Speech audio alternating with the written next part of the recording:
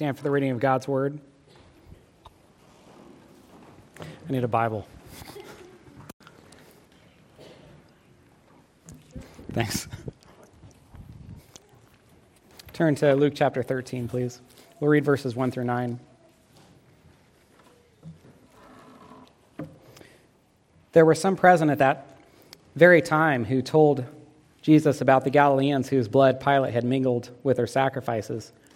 And he answered them, "Do you think that these Galileans were worse sinners than all the other Galileans because they suffered in this way? No, I tell you, but unless you repent, you will all likewise perish. Or those 18 on whom the tower in Siloam fell and killed them, do you think that they were worse offenders than all the others who lived in Jerusalem? No, I tell you, but unless you repent, you will all likewise perish." And he told this parable. A man had a fig tree planted in his vineyard, and he came seeking fruit on it and found none. And he said to the vine dresser, "Look, for 3 years now I have come seeking fruit on this fig tree, and I find none. Cut it down. Why should it use up the ground?" And he answered him, "Sir, let it alone this year also, until I dig around it and put on manure. Then if it should bear fruit next year, well and good, but if not, you can cut it down." You may be seated. Thanks, Mom.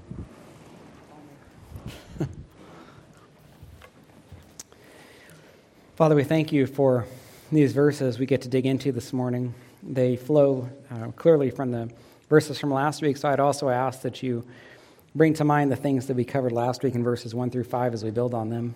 Help us to understand repentance and how fruit is produced from it, as Jesus discusses here. Such an important and foundational truth for the Christian life. Thank you for this parable, all the things that Jesus taught, and it's such a privilege to be able to sit under the preaching of your word for each of these people. And I don't know that if I'd say a privilege, but so much as a responsibility for me as I share it, and I wouldn't want to shortchange it, Lord. And so bring to mind anything that's not in my notes that I should share, and restrain me from sharing anything, even if it is in my notes, that you wouldn't have for your people. Give each person a receptive heart to what you say. I think this morning there's a clear discussion of salvation and how saved people have repented and produced fruit as a result. And so should there be any unsaved people here, convict them, bring them to faith. And for those who are saved, I pray this sermon could be an encouragement regarding the fruit that's produced in their lives and the greater confidence that we can have in our salvation. We thank you for this time, and we pray these things in Jesus' name. Amen. I missed a little bit of the announcements. Did we talk? Normally, family camp is pretty well established, but it's been kind of up in the air what it would look like regarding things reopening. And so we do have family camp this week. There's no choir practice, correct? Okay. I said there's no choir practice, and Crystal went, "There's not." So there's no choir practice, no midweek study or anything like that. We would encourage you to come out and join us Wednesday night, 6 p.m. We're going to have a potluck out there, a nice time of fellowship. So if you can't make it the rest of the time, we're going to be driving up as a family most days. Please at least come out Wednesday night to join us at 6 p.m. Then the other nights we'll be having some Bible studies as well. So this morning's sermon is titled, "Bear Fruit in Keeping with Repentance." Bear fruit in keeping with repentance. Sunday mornings, we're working our way through Luke's gospel verse by verse. We find ourselves at Luke 13. We're going to be looking at verses 6 through 9.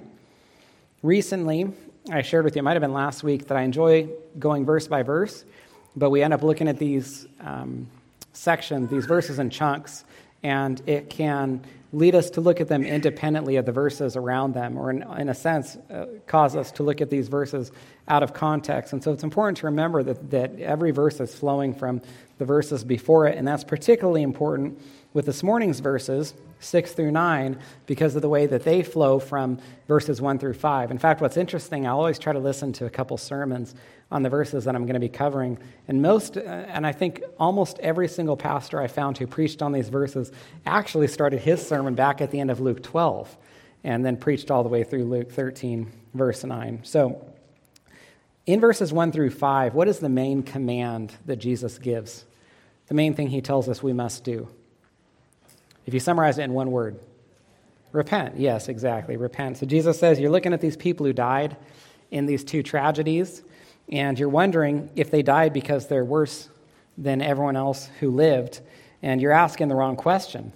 Instead of trying to figure out why this happened, you should be asking whether you have repented, because these people perished physically.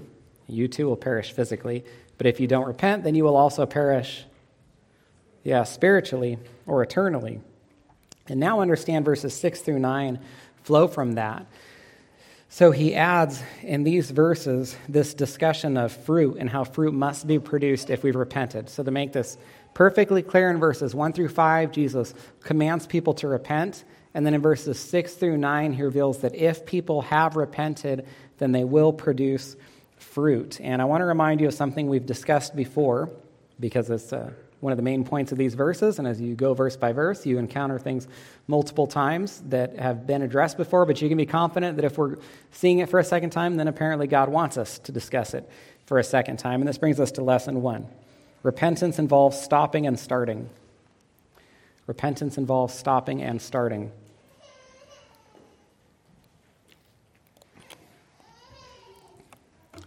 You hear the word repent and you typically think of what? What word comes to mind? Stop, or stopping. I only heard one person. You hear repent and you think of stopping, right? You tell someone, hey, you need to repent. And then they understand you're saying that they need to stop something. Or we think of repenting, we think about stopping something. Turn to Luke 3, a few chapters to the left. Here's the context for these verses. John the Baptist is performing baptisms. He's not performing what we would call Christian baptisms. In other words, he's not performing baptisms that allow people to identify with Christ's death, burial, and resurrection. Every Christian baptism you observe here behind that curtain in our baptismal is a Christian baptism in that you're seeing people who are identifying with Christ's death, burial, and resurrection. That's what every baptism is. John the Baptist couldn't be performing Christian baptisms because what hadn't taken place yet? Yeah, Christ's death, burial, and resurrection. So people couldn't yet identify with it. And so instead, he's fittingly performing baptisms of repentance. And I say it's fitting because he's the forerunner of the Messiah. He is preparing the way for Christ, or for people to receive Christ as the Messiah or as their Savior. And the best way for that to happen would be for John to preach repentance so that people see their sinfulness and the need for a Savior. I mean, what better way could John prepare people for the Savior than to help people see their sins and need to be saved? So he's preaching repentance. Many of the Jews who were aware of John's ministry and even coming out to observe him were trusting in their righteousness. And that might not be the best way to say it. Some were trusting in their righteousness, but they were trusting in their descendancy from Abraham. They thought that they were good enough or deserved to go to heaven simply because they were descendants of Abraham. They saw no need to repent. And so one of the things that John tells them is you need to stop trusting in the fact that you're Jews or that you're descendants of Abraham. Look at verse 8 to see what John said to them. He says, bear fruits in keeping with repentance, and do not begin to say to yourselves, we have Abraham as our father. For I tell you, God is able from these stones to raise up children from Abraham. Even now the axe is laid to the root of the trees. And just notice this. One of the other reasons I want to look at these verses is because of the strong parallelism with the verses in Luke 13. John says, every tree, therefore, that does not bear good fruit is cut down and thrown into the fire, which is almost identical to what Jesus says in Luke 13, I believe, verse 9. Now, John tells them two things.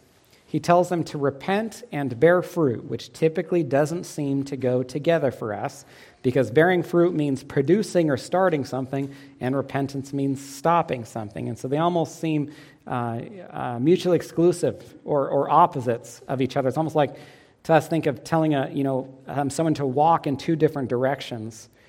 But they go together. They go hand in hand. It's important for us to notice this so that we understand repentance. The main reason that I would say we fail to repent, let's say successfully, and by that I mean to repent and stop something, have a victory over a certain sin, is we stop without starting. We try to put off without putting on. And biblically speaking, that's what we're discussing here. Repentance involves putting off and also putting on.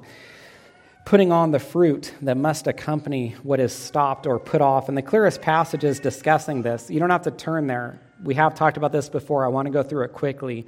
I just want some of these examples of Paul to sort of wash over you quickly so that you can catch this theme. It's in Ephesians 4 and Colossians 3. Ephesians 4:25, Paul says, put away falsehood. So that's what you're going to stop. And then this is what you're going to start. He says, let each one of you speak the truth with his neighbor. We're members one of another. So if you repent of lying, then the fruit you're going to produce is, if you're going to repent of lying, you don't just stop talking altogether, right? You're going to put on speaking the truth or being accurate in what you say. Ephesians 4:28, let the thief no longer steal. That's what you're going to stop.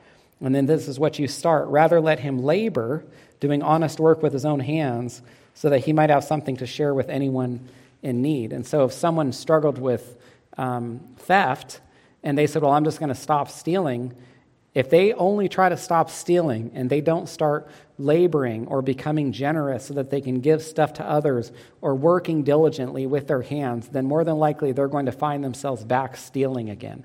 There must be some fruit that's produced or something they put on to take the place, or I like to say fill the vacuum that's created when that sin is stopped.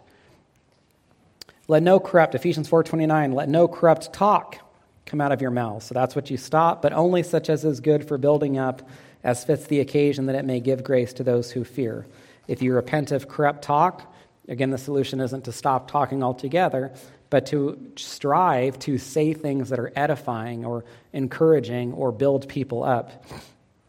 Tying it all together, Ephesians 4:31, he says, let all bitterness, wrath, anger, clamor, slander be put off from you along with all malice. And then he says, be kind to one another, tenderhearted, forgiving one another as God in Christ forgave you. That's what you're going to put on, or the fruit to be produced.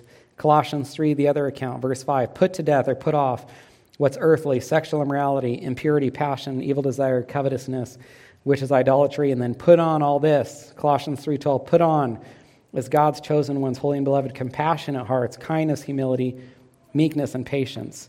That's all the fruit that will be produced if we put off all of those sins. Now, with that in mind, turn back to Luke 13.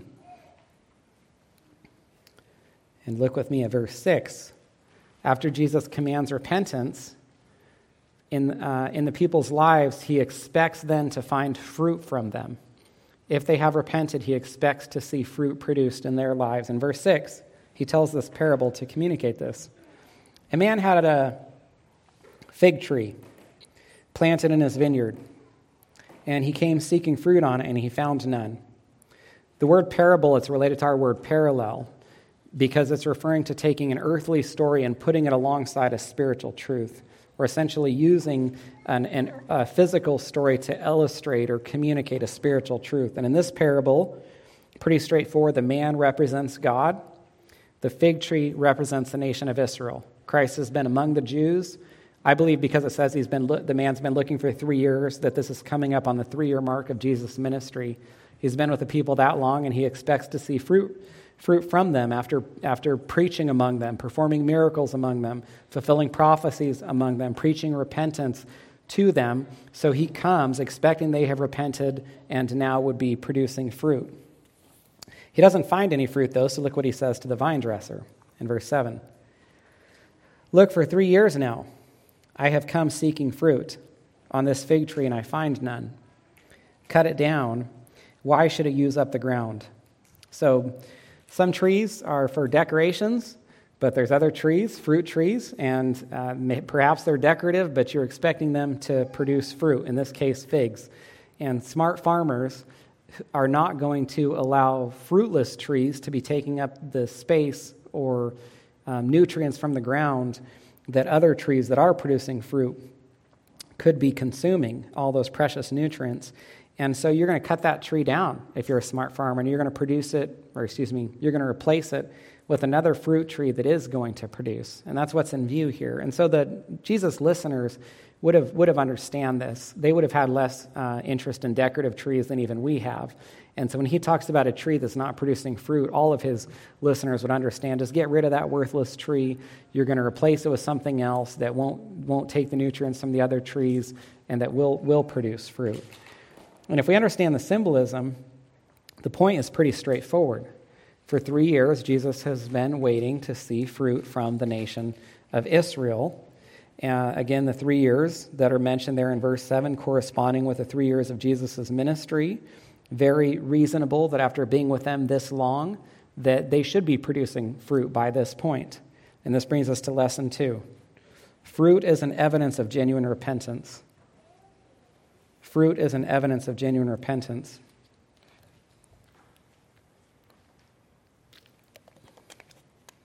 So think in terms of 2 types of repentance. insincere, temporary repentance, and then sincere, lasting repentance. We have probably all seen insincere, temporary repentance. I believe all of us have probably engaged in insincere, temporary repentance. I don't think any of us could say we've never had some point in our lives where we have decided to stop something. Perhaps there was emotion that we were caught up in, or there was some consequence that really hit us at that moment. We said, we're never going to do this again, and then we find ourselves doing it again. And that's insincere, temporary repentance. So not only have we seen it from others, it is probably something that all of us have experienced to some point. When there's insincere, temporary repentance, there can also be strong emotions. There can be vows and promises. There can be crying. But if there's no fruit accompanying it, then it's not going to be sincere. It's not going to be lasting. Down the road, nothing will really have changed. We will find ourselves, or people will find themselves right back engaging in the same behavior that they were engaging in previously. Listen to these other New Testament verses that make the same point, that fruit accompanies repentance or is the result of genuine repentance. In the parable of the soils, the seed represents the Word of God. It falls on these different soils.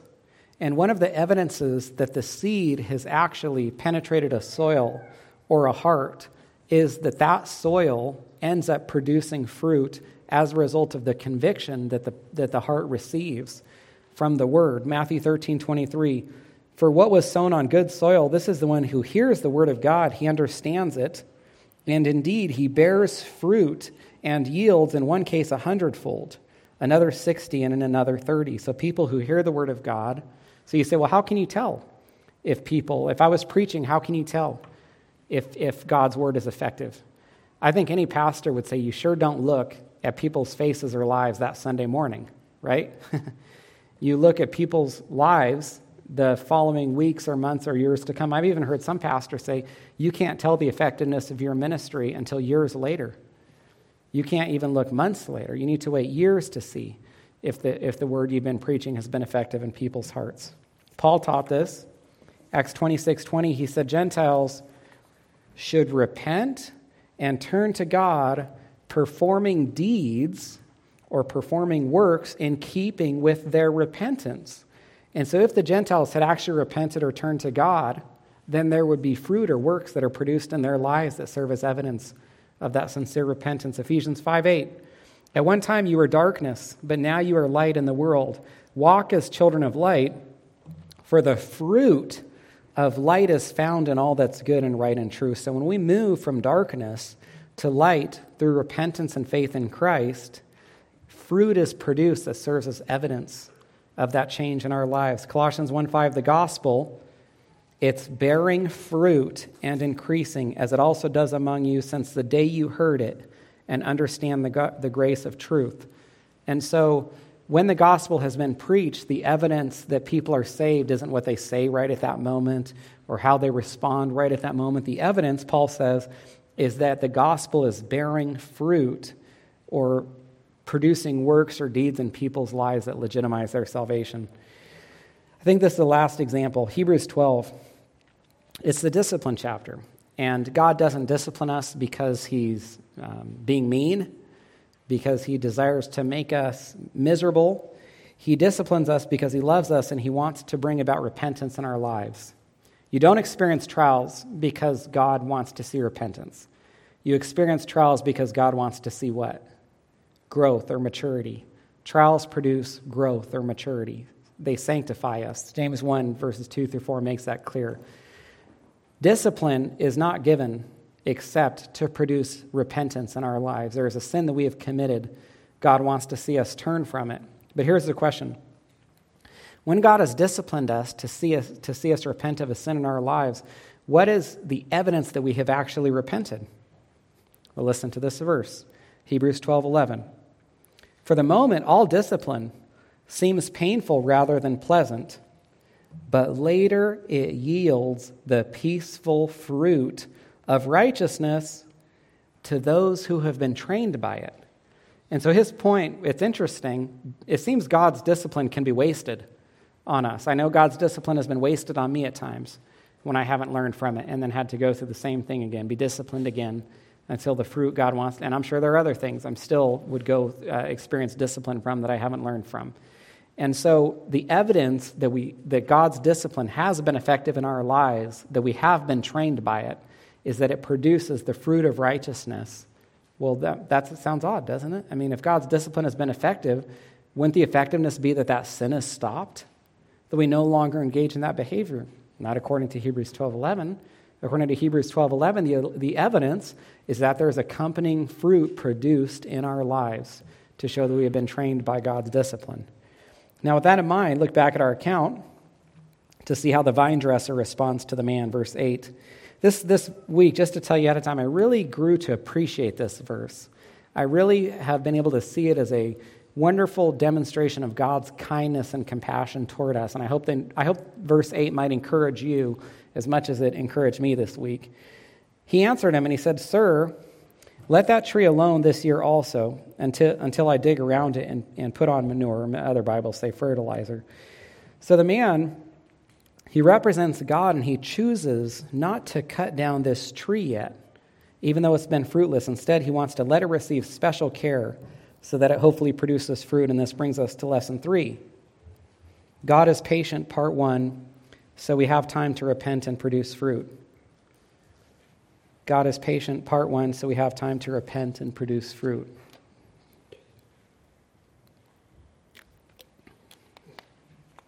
Another verse I was reminded of that encouraged me regarding God's patience with us, his graciousness with us, the way the Lord works, has worked in my life. I hope the way you have felt the Lord work in your life is Matthew 12:20. Jesus said, "A bruised reed he will not break, and a smoldering wick he will not quench," which means what? I mean, a bruised reed is not too useful, as it doesn't seem like there's much good left from it. A smoldering wick, I mean, it's about to go out, but it says right here that he's not going to do that. He's not going to break the reed. He's not going to put out that smoldering wick. He's not going to quench it. And I just take this to mean that God is not quick to do what with us? He's not quick to do what with us? Not quick to give up on us. He's not quick to quit on us or write us off. He's going to keep working in our lives. He's going to keep helping us. He's going to be patient with us, shepherding us along. I can remember at least one time I was particularly frustrated some years ago with the congregation. Probably none of you who are in here right at this moment. And I went to talk to someone about it, and I just was really discouraged. And I felt like almost like just kind of giving up. And this person says, "Well, you have two choices. If should you do that, then you're essentially not being like Christ, because Christ hasn't done that with you. He hasn't been like this with you. He's continued to shepherd you. He's continued to be patient with you. He's continued to bring you along. So if you want to be a shepherd, which is what a pastor is, then you need to continue to be patient with people and try to bring them along versus giving up on them." And that really convicted me that is what I felt the Lord do with me. Many times I'm sure I have frustrated him or discouraged him, that he could have given up on me or written me off. Times that I have betrayed him or sinned, given into temptation, disappointed him, disappointed myself that I haven't grown the way that I thought I should, but yet the Lord has never given up on me. And that's what we see in these verses as well, that he keeps helping us, bringing us along so we can continue to produce fruit. Now, with that in mind, I want to explain farming in the Bible so you can better appreciate these verses the way that I believe the Jews would have appreciated them, because they would have been familiar, they would have had a familiarity with God's law that was even greater than our familiarity. And I think it's only that familiarity with God's law that can allow us to understand these verses the way that Jesus intended. So listen to these verses about farming. Leviticus 19:23-25 says, "When you come into the land and you plant any kind of tree for food, then you shall regard its fruit as forbidden." So you plant a tree, but you don't eat any of the fruit. 3 years it shall be forbidden from you. So for 3 years, you're not going to eat any fruit from that tree. And then you say, okay, well, I guess you can start eating fruit from the tree in the 4th year. Not quite. "On the 4th year, all of its fruit shall be holy, an offering of praise to the Lord." So for the 4th year, you leave the fruit alone and you don't look for any fruit from the tree. "In the 5th year, you may eat of its fruit to increase its yield for you. I am the Lord your God." So you have 3 years, you leave the fruit alone on the tree. The 4th year, it's producing fruit, but all of that fruit belongs to the Lord. The 5th year you come to the tree, and that's the first year that you can start looking for fruit from that tree. Now, the farmer in this parable has been looking for fruit from this tree for 3 years. That doesn't mean the first 3 years of the tree's life. That means the 3rd year after the 5th year, which means the farmer came the 5th year looking for fruit. He came the 6th year looking for fruit. He came the 7th year looking for fruit.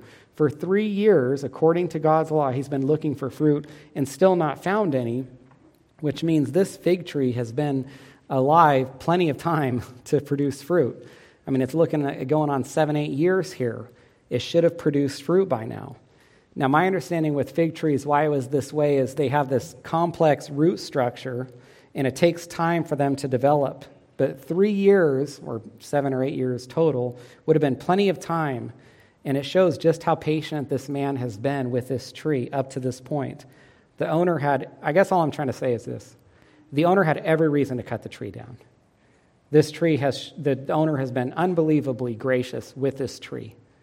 It should have been producing by this point. There was no reason that any, let's say, wise farmer, in fact, it would only be the foolish farmer that would continue to look at this tree and expect fruit from it by this point. Anyone else would have given up by now. But this is what God does with us, 2 Peter 3:9. The Lord is not slow to fulfill his promise, as some count slowness. He's patient toward you. He's not willing that any should perish, but that all should reach repentance. And so he waits longer with us. I'm very thankful that God was as patient with me as he was, that he allowed me to come to salvation in my early 20s, far later than I'm sure I deserved to be saved. I'm thankful that he waited as long as he did, that he didn't return, that he didn't judge the earth prior to my conversion. And so just like the man in the parable had every right to cut the tree down, God has every right to cut us down. Just like the man in the parable was patient with the tree to see if it would produce fruit, God is patient with us to see that we would repent and produce fruit. Now, at this point, how's God sounding? What are some words that come to mind? I'd like to hear some responses. Gracious. What else?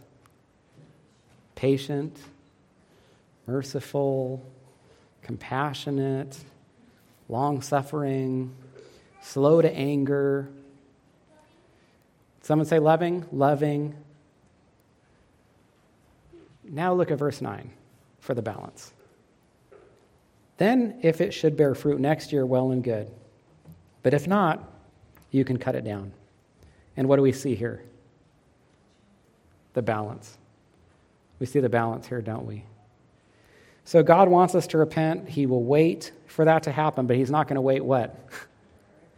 God is long-suffering. He's patient. I've heard it said the wheels of God's judgment turn slowly, but they still turn. He's not waiting forever. As kind and patient, as long-suffering, merciful, all the other words you said, compassionate, loving, as God looks in verse 8, I would say he looks equally severe, just in this verse. His patience comes to an end, and if we haven't repented and produced fruit by then we are cut down. And this is far from the only place in Scripture making this point. I go so far as to say that this is a theme in Scripture. Matthew 3:10, every tree that doesn't bear good fruit is cut down and thrown in the fire. Matthew 7:19, every tree that doesn't bear good fruit is cut down and thrown in the fire. John 15:2, every branch in me that doesn't bear fruit he takes away. If anyone does not abide in me, he's thrown away like a branch and withers, and the branches are gathered, thrown in the fire, and burned.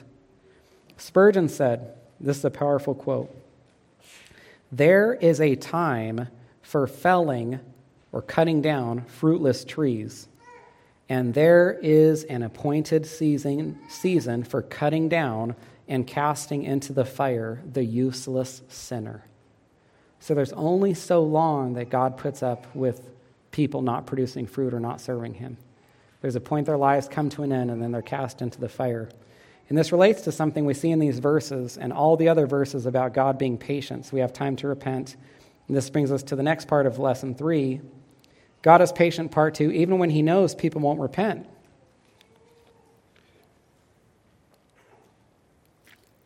God is patient even when he knows people won't repent. Something that surprises me about these verses and other verses dealing with God's patience, I mean, why would we wait on a fruit tree? I had this tree in front of my house in California that I waited to grow, and it never grew the whole time we were there. It was the same size over 6 years. Some people that apparently knew more about trees than me came and told me that it had to do with there not being another tree. I don't even know if this is true or not. The bees could go between to pollinate or something.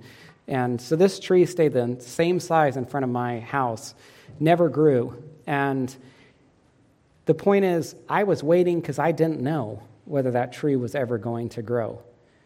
And that's why we wait. That's why we're patient with people. But God knows. He knows ahead of time whether the tree is going to produce fruit or not. And so it's something that surprises me. Why would he be patient with people that he knows are not going to repent, that he knows are not going to produce fruit? He's patient even when he knows that's not in their future. Turn to Genesis 15. We won't turn back to Luke 13, so I can show you an example that comes to mind for me and then explain the application for us. Turn to Genesis 15 for what I think is probably one of the best examples in Scripture. There are a few examples I could give you, but this is one of the best. And then I'll share the other example that sticks out in my mind, and then the application for us. So here's the context for these verses in Genesis 15. God made the Abrahamic covenant with Abraham in Genesis 12, and one of the most important parts of that covenant was the land that God was going to give to Abraham and to his descendants. That's what was known as the land of Canaan. And this land is filled with, obviously, Canaanites. God repeats the covenant to Abraham in Genesis 15 and further elaborates on it. And look with me in Genesis 15, beginning at verse 13. The Lord said to Abraham, "Know for certain that your offspring are going to be sojourners in a land that is not theirs, and they will be servants there, and they will be afflicted for 400 years. So first, Abraham's told there's this land he's going to receive. Now, if God tells you that you and your descendants are going to receive land, would you probably expect to receive it in the near future? I would. If God says, hey, I'm going to give some land to you and to your descendants, I'm thinking, well, my children will probably step foot in that land. They'll probably own it before the end of their lives. Well, now God says that's not happening. Instead, they're going to have to be sojourners, or essentially aliens in another land that does not belong to them for over 4 centuries before they step foot in the land that God has for them. And this refers to Abraham's descendants being where? In Egypt. In Egypt for 430 years to be exact. So it's not the best news for Abraham to receive. Would you want to think that your descendants are going to have to go? I mean, if you're told land belongs to you, wouldn't you want to hear that your children and your children's children are going to step foot in that land and inherit it? Would you want to be told that your children and grandchildren and great-grandchildren are going to have to live somewhere else for 4 centuries before getting the land that God has promised to them? And all the while that they're not in the land promised to them, they're going to be in this other land as aliens, and they're going to suffer there, referring to their time in Egypt. Now, if I was Abraham, I'd be thinking this. I sure hope that there is a good reason that all my descendants are suffering for over 4 centuries. I sure hope that they are suffering for some godly people or some wonderful reason. I sure hope that there's some really good cause behind what my descendants have to go through. The news gets a little better in verse 14. God says, I'll bring judgment on the nation that they serve, and afterward they shall come out with great possessions. God was going to judge Egypt. We know that through the plagues that were unleashed. It says that they were going to come out with great possessions. And what happened when the Hebrews or the Israelites left Egypt? Yeah, they plundered it, didn't they? They took much of the wealth of Egypt with them. Exodus 12:36 says Israel plundered the Egyptians when they left. And Abraham gets some personal news too. Verse 15, he says, as for you, you shall go to your fathers in peace. You shall be buried in a good old age. And so it's kind of like Abraham has told this. All your descendants are going to suffer terribly, but at least you'll die peacefully. You're not going to have to suffer. So I think fairly bittersweet. Probably not the encouragement that Abraham was hoping to hear. I mean, it's nice to know he wouldn't suffer, but still I'm sure sad to know that his descendants would suffer so much. And now God tells Abraham why all of this is the case, or why Israel couldn't go into the promised land any earlier than they did, or why they had to suffer for 430 years. Verse 16. They, your descendants, shall come back here into the land in the 4th generation. for the iniquity or the wickedness of the Amorites, which is an umbrella term for the Canaanites, for the wickedness of the Amorites or Canaanites is not yet complete. What is God basically saying here? He's saying the Canaanites haven't been bad enough yet. They haven't engaged in enough wickedness yet. I still need to give them time to repent before I send your descendants, the 12 tribes of Israel, into the land of Canaan to wipe them out. So anytime that, and I don't want to sound too harsh on this, but let's say ignorant people condemn God for extermination, they will often cite Canaan and the Israelites being sent into Canaan to destroy the Canaanites as a strong criticism of God. You know, what kind of God could do this? And the thing that always shocks me about people when they want to criticize God's nature is the same things they're criticizing are the same things that should be causing them to fear God. And here's what I mean by that. When you hear a person who says, what kind of God could send a person to hell, or what kind of God would send a nation in to exterminate another nation, what is the response to that? A God that you should fear. Yet you have people that live in this hostility toward God. And instead of fearing him, they demonstrate this irreverence and criticism of him. It's absolutely shocking. Now, if God wanted to be merciful to the Canaanites, how long might he give them? What do you think? How long? Weeks, months? I mean, if he wanted to be really merciful, maybe a year? Maybe if he was super merciful, a decade? I mean, how long would you give your kids to shape up?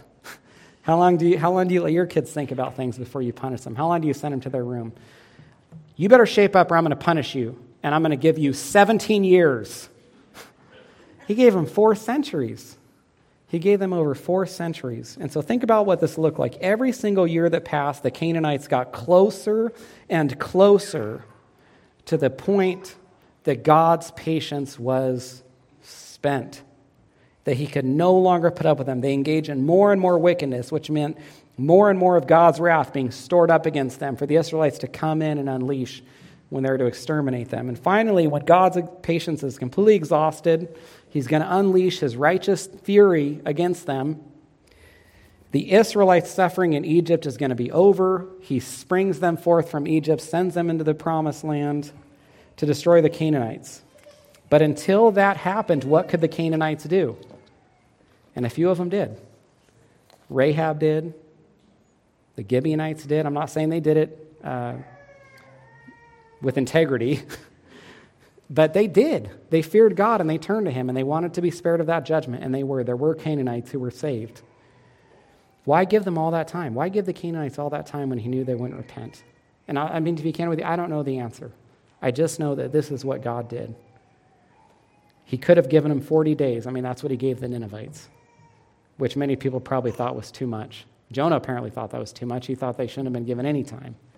He gave the Canaanites 400 years, and they didn't repent, and then he judged them.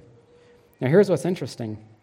God knew the Canaanites would not repent, but he still let the Israelites suffer in Egypt for over 4 centuries to give the Canaanites time to repent.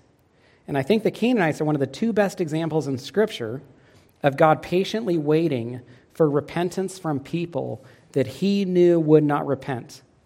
Now, I confess this is just my opinion, but you want to know what I think is the other best example in Scripture of individuals that God was patient with that he knew would not repent?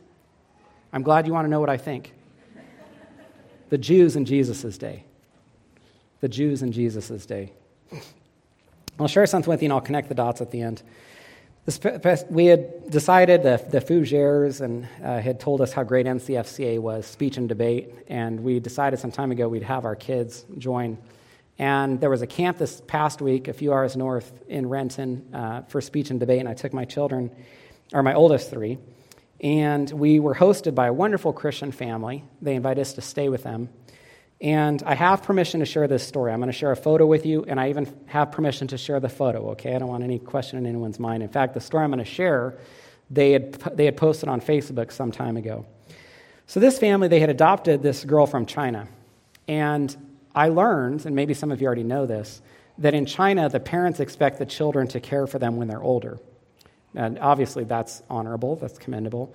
But the problem is when parents have a child that is disabled or handicapped that they believe will not be able to care for them well when they're older, guess what they do with that child? They murder it or abort it. People say abort, but I don't think we should use the world's language. They murder the child, or they just give it up. They put it in an orphanage because they're limited regarding the number of children they can have. If they can only have one or maybe two children, and that one child is handicapped or disabled, it's not going to be able to care for you, so you got to try again, is their thinking. And so these orphanages in China, horrific circumstances, horrific conditions is the word I'm looking for, horrific conditions for these children. Not only are they not shown affection, they're not cared for, they're not treated well, they can be beaten, they're not disciplined in a loving way to prepare them to be reasonable members of society. And so they're terribly mistreated. They don't learn how to function as normal children. And so this family we stayed with, they had adopted this girl with Down syndrome. Really sweet, wonderful girl that was around all the time and always wanted to talk and be with us. And they wanted to give her a better future. But when they got her, having experienced those conditions in the orphanage in China, she behaved very poorly. And it sounds like most of the time that she was in their home initially was disciplinary in nature, with them constantly having to train and correct her, albeit in a very loving and kind way, but constantly, even much of the time we were there, while she is now a much better child. I applauded them for how well behaved I thought she was, and impressed when contrasted when I was told what she was like when they received her. She was just much of her early years in their home was them training her, and that involved disciplining her to help her learn what to do and what not to do, things she'd never learned before. And so they had a son. They also have a son named June. All their kids have Asian names or Chinese names, and they have a son named June, the same age as Johnny, and Johnny became very good friends with this young man, June. And June tells his parents, because he's watching his sister, the Down syndrome girl, her name was Aya. June was watching Aya be disciplined so much that he told his parents, he said, I feel bad that she's being disciplined so much. Can I be disciplined in her place? Can I take the punishment that she deserves? And so the parents said, you can, but with her, she's disabled intellectually, and she's probably not going to understand what you're doing. But if that's what you'd like to do, and he said, I would. I know that's what Christ did for me. And so I want to take the punishment that she deserves. And so he went and he stood in this corner for 30 minutes. Go ahead and put that picture up. And this is what they posted on Facebook. And that's him in the corner. And that's his name's June. And then that's Aya there, the Down syndrome girl. And the mother, her name was Sunai, when she was telling me this story, she said that when June was standing in the corner for Aya did not know why June was standing in the corner. Or actually, Aya didn't know that June was standing in the corner for her. She thought that June was standing in the corner because he had done something wrong. And so the whole time that he was standing in the corner, she actually kept telling on him and saying that he wasn't standing in the corner the right way. She was mocking him, and she was ridiculing him while he was taking the punishment that she deserved. Now, the reason I mention this, aside from just how much it made me think about Christ, is it reminded me of the way that Jesus was treated. I mean, you see the parallels. Here's Jesus, and he wants to take the punishment for guilty people, even though he's innocent. People, in particular the Jews, who did not understand what he was doing. I mean, as disabled as she might have been intellectually, those are the words that Sinai, the mother, used. The Jews were this disabled spiritually speaking. And what were they doing while Jesus was being crucified? Just mocking him, ridiculing him, criticizing him. And that's not really what's very surprising to me, because man is terribly sinful.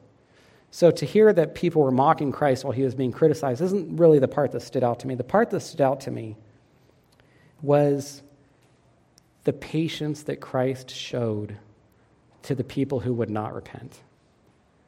The long-suffering nature toward these people who would mock him and ridicule him. This parable is about Jews repenting and producing fruit, but God knew that that was not going to happen.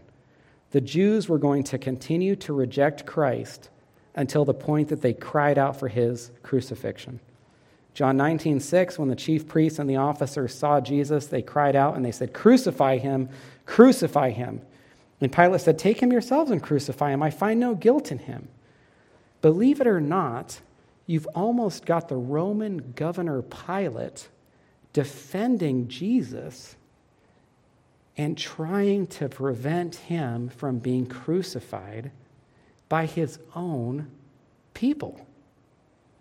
John 19:12, from then on, Pilate sought to release Jesus. Pilate trying to release him, and the Jews cry out, "If you release this man, you're not Caesar's friend.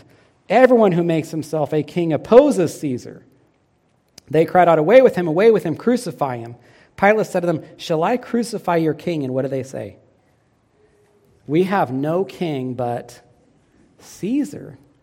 The Jews rejected Jesus so strongly they began claiming that Caesar was their king and threatening Pilate to get him to crucify Christ. And to me, as I read this and reflect on it, I just think of how unbelievably patient and merciful God is.